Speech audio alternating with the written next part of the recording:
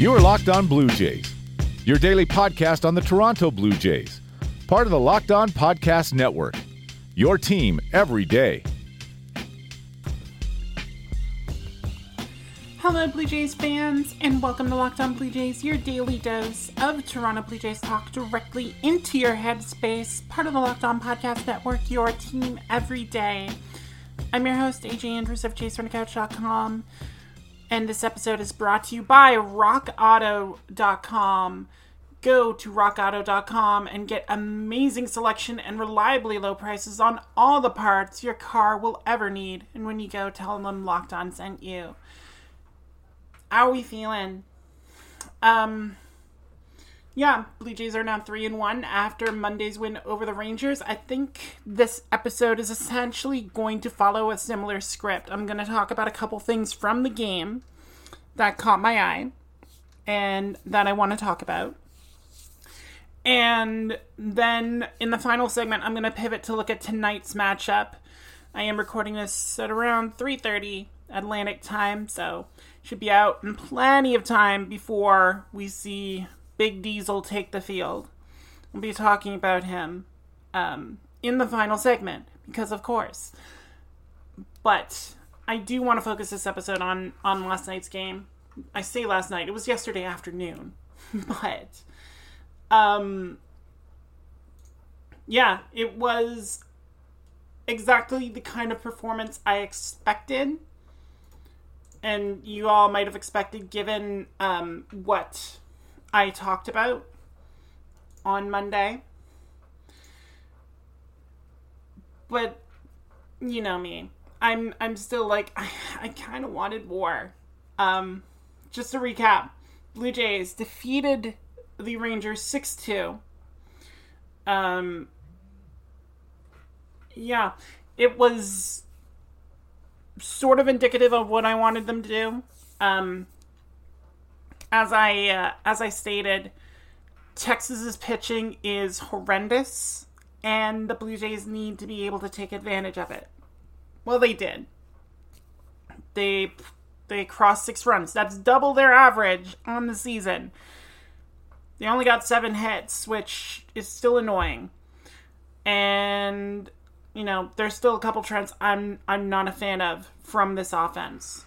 But, like I said, I will talk about them here.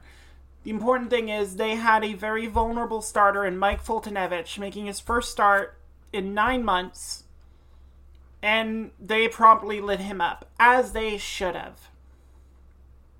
Foltynewicz gave up 4 hits and 4 runs and 3 walks over 4 innings. Struck out 7. Because, well, we'll talk about why because.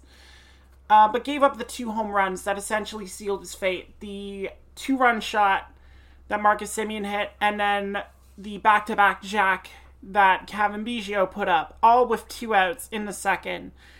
Blue Jays taking advantage of a guy who's trying to just get through the inning, and they pounced, which is great. And it's great to see Marcus Semien do that atop the lineup. With George Springer still out, probably won't be back until the homestand begins in Florida against the Angels. Someone has to be the lightning bug atop the lineup, and Semien's starting to do that. The 2-for-5 day raised his average to 222, which, slow starts the season, I get it. The Blue Jays have a lot of slow starts right now, though, and it's starting to get a little frustrating. Teoscar 0-for-4 with 2 strikeouts in that game. That Texas staff is not good enough to be putting up that line. Even with the hit, Cavan Biggio's batting average is now 143. He scored 3 of those runs for Toronto yesterday. But still, it looks like he's having trouble catching up with heat. Luckily, Texas doesn't have a lot of pitchers that actually throw heat. Bo Bichette with 1-for-4. He's still batting 188 to start the season. Again, this kind of worried me with how slow his spring got off. He was heating up a little bit near the end, but still wasn't really the Bo Bichette that I think a lot of us expected. And then, just Rowdy Tellez. My God, what is happening here? he looked all right in spring. He looked like he was finding the ball and bashing some line drives, but this has just been a miserable start to the season for Rowdy Tellez. And maybe the saving grace for Rowdy is, I don't know if there are any options that would replace him very quickly. Like, unless Tyler White starts, like, hitting bombs at the alternate site or just lights up AAA, Rowdy Tellez isn't going anywhere.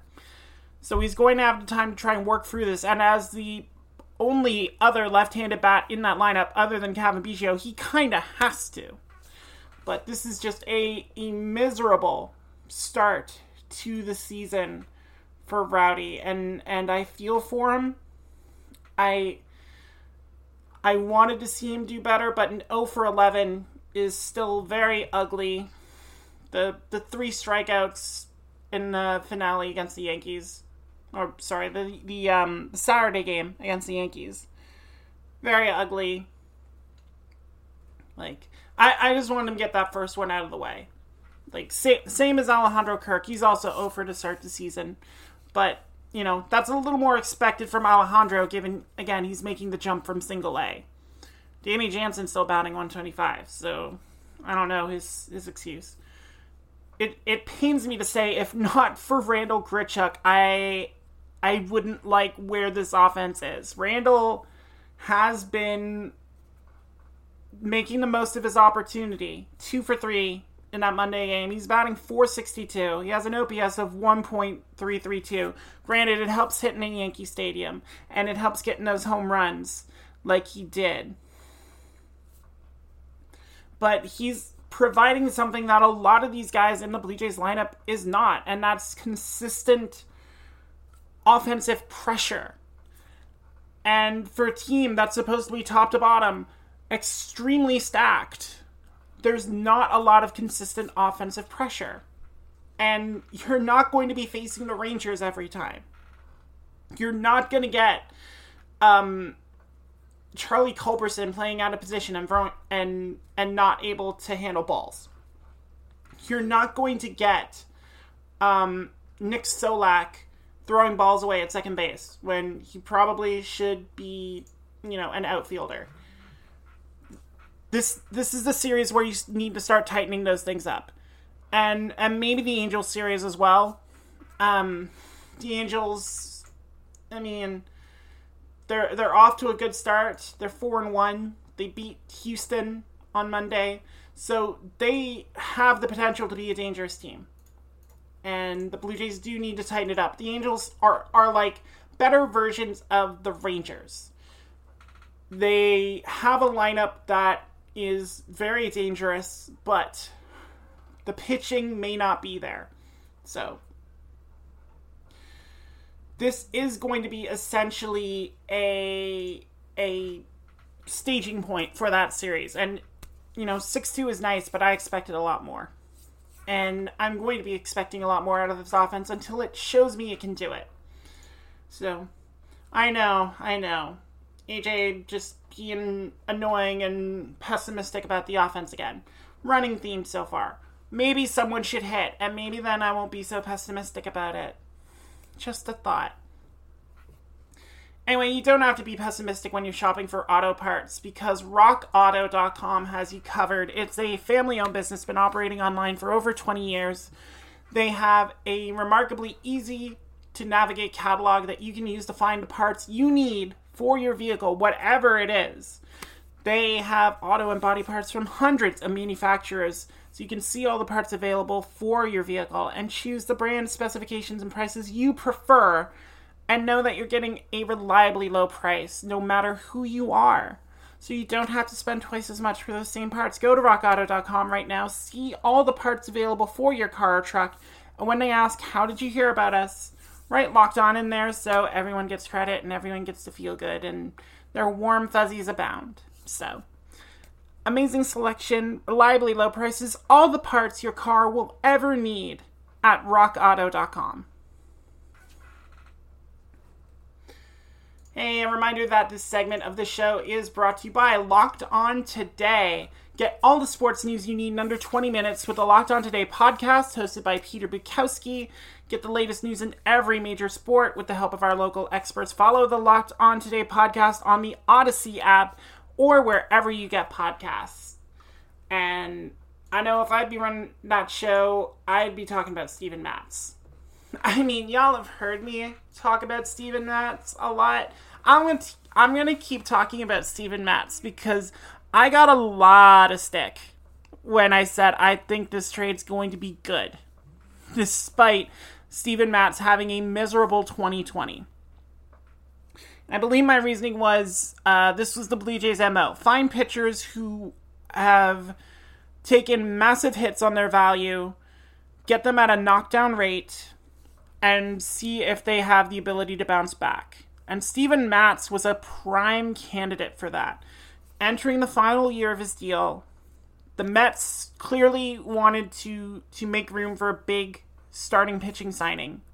They thought they were in on Trevor Bauer. I guess I have to say thank you to Trevor Bauer for getting the Blue Jays Steven Matz, which I hate doing, because Trevor Bauer is not a good person. I can't call him a garbage person, but he is not a very good person. So... But that is what Mark Shapiro and Ross Atkins have done as a front office tandem. It's what allowed them to get Robbie Ray off of Arizona. It's why they got Ross Stripling from the Dodgers, even if I wasn't keen on Ross Stripling being in the rotation anymore. It's just what they do to maximize that value. And, you know, I liked Steven Matz before last year. I've had him on my fantasy team a couple times, and it was very clear that he was hobbled by the injury that he suffered, and that it was affecting his performance. I mean, you don't put up those kind of ugly numbers without something going on. It's a Kirby Yates argument. While Kirby Yates wasn't exactly healing properly, there was reason to believe that Matz's shoulder would be better than Yates's elbow. And, you know, coming into spring training healthy, it looked like that was going to pay dividends immediately. Because Matz was out there just dusting people. Like, his spring training stats, he was 2-0 in 4 starts with a 1.76 ERA and 15 strikeouts and 15 in the third innings. WHIP below 1. But you can look at that and say, well, these are not sustainable numbers. He has a career WHIP of 1.3 and an ERA of 4.32. Like, one that does factor in the terrible 2020 season, as well as a very piss-poor 2017, which, I mean, the Mets were terrible, so understandable. But given that performance in spring, there was reason to believe that it was translatable. And it certainly was on Monday, as he posted 6 1/3 innings of 2 hit ball, 1 walk, 9 strikeouts. He looked like the dominant starting pitcher that the Blue Jays needed behind Hyunjin Ryu. He looked like a guy who was ready to pitch in the playoffs. He looked like a guy who saw a weak Texas lineup. I talked about this yesterday. They had David Dahl, they had Joey Gallo, they had Nate Lowe. But after that, it's like, Brock Holt is still here. That is not an imposing lineup. And Matz had his way with it. Joey Gallo looked foolish for a guy who's batting .500 in that opening series and has long been a power threat. He had no chance against Steven Matz. Nate Lowe had gotten off to a very hot start in that Kansas City series. You know, he had his problems. He managed to convert a single, which I believe was the only run scored against Matz in the 4th inning. But again, other than that, Matz was in complete control. For 91 pitches, 62 of them were for strikes. he's already nearing that mid-season form. We see a lot of these guys coming out of games early because they're just not ready. Steven Matz looks ready to go. And while you can talk about the bullpen a little bit, Tyler Chatwood came out and did all right. Rafael Dolis had another inning where he struggled despite striking out 3 batters. He gave up the double to Brock Holt. That did allow Solak to score after he got on base. But, you know, it is a good outing against a team that can turn things on a dime with its power. Texas is all about power, but, you know, they kept them in check. They kept the ball in the park. And the Rangers weren't able to get anything going. And that's the main thing. So, yeah, it sucks that the only hit that Dolis gave up allowed the hit batter to come home. But all in all, starting pitching set the tone. The bullpen did not do anything to completely muck it up. And just a very successful game in the face of 38,000 people at Globe Life Field, which I have had people tell me they didn't see a problem with having 38,000 people. And I'm still not comfortable with it until, like, the summer. Like, admittedly, America's doing a much better job on vaccination because they have all the vaccination facilities and they can get it out to people. But you still want to get the levels of herd immunity up before you start cramming that many people into a space. They're supposed to reach herd immunity by July. That is amazing. And I hope the All-Star game in Denver is packed with people just happy to see baseball again. Happy to see good baseball. Especially Denver. Denver deserves it. Traded Nolan Arenado for nothing. But I just don't feel comfortable right now. I felt that was an unnecessary risk. And they are cutting it back down for the rest of the series. They are limiting the amount of people that will be in there. And I just hope, you know, a lot of people did not pay the ultimate price for that.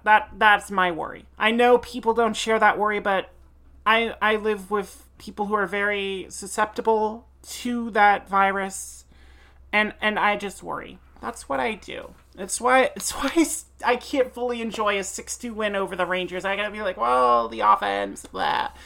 So, that's what I'm gonna say about that.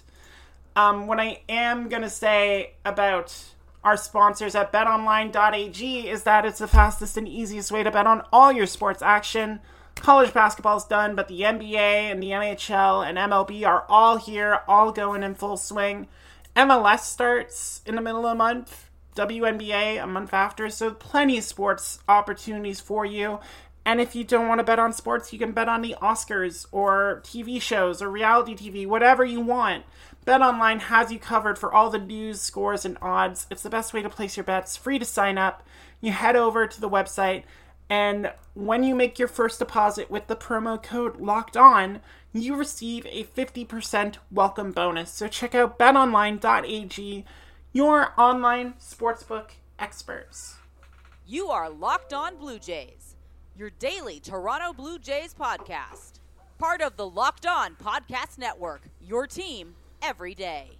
Welcome back. This final segment is brought to you by Locked On Fantasy Baseball. Be a waiver wire winner with the Locked On Fantasy Baseball podcast, a daily podcast hosted by veteran fantasy analyst Scott Cullen, who uses data and nearly 2 decades of experience to offer the strategies and waiver wire pickups that lead to league wins. Follow Locked On Fantasy Baseball on the Odyssey app or wherever you get podcasts.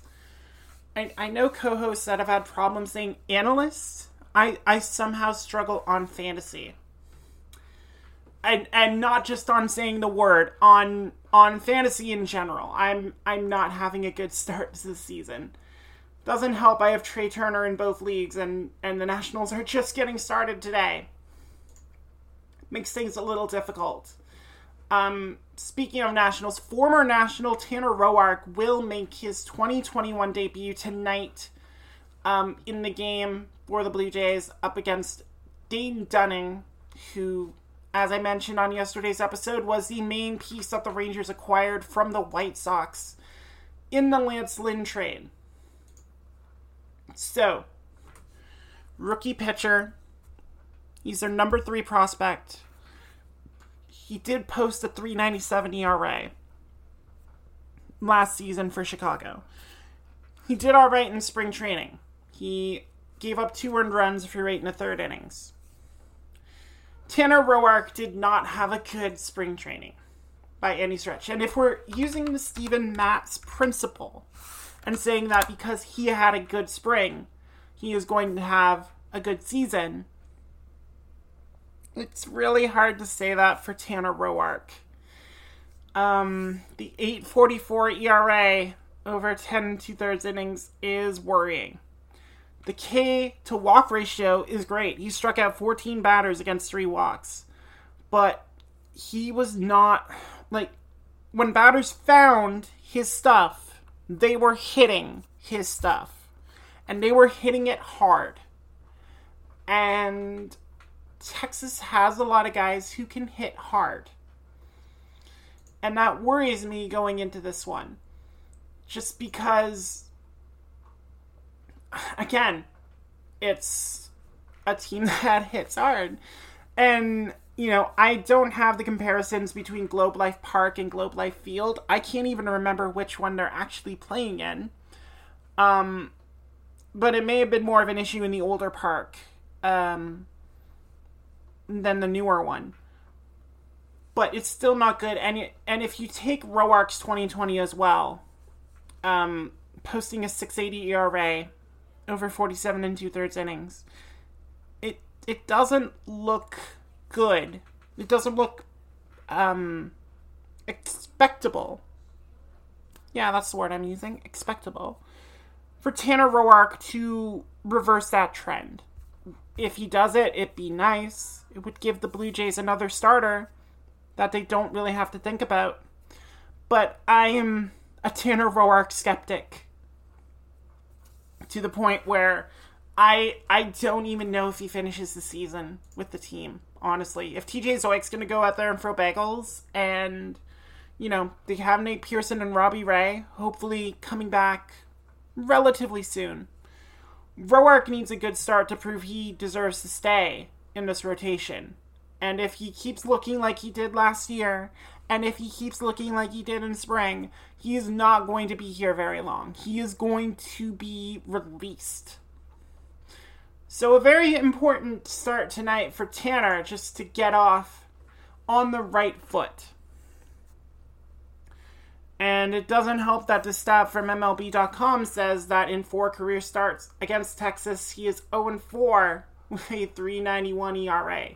That may speak to the lack of run support that he got from those teams. I'm trying to pull up myself the splits just to see when he delivered the starts. I have to think at least one or two of them came with Oakland.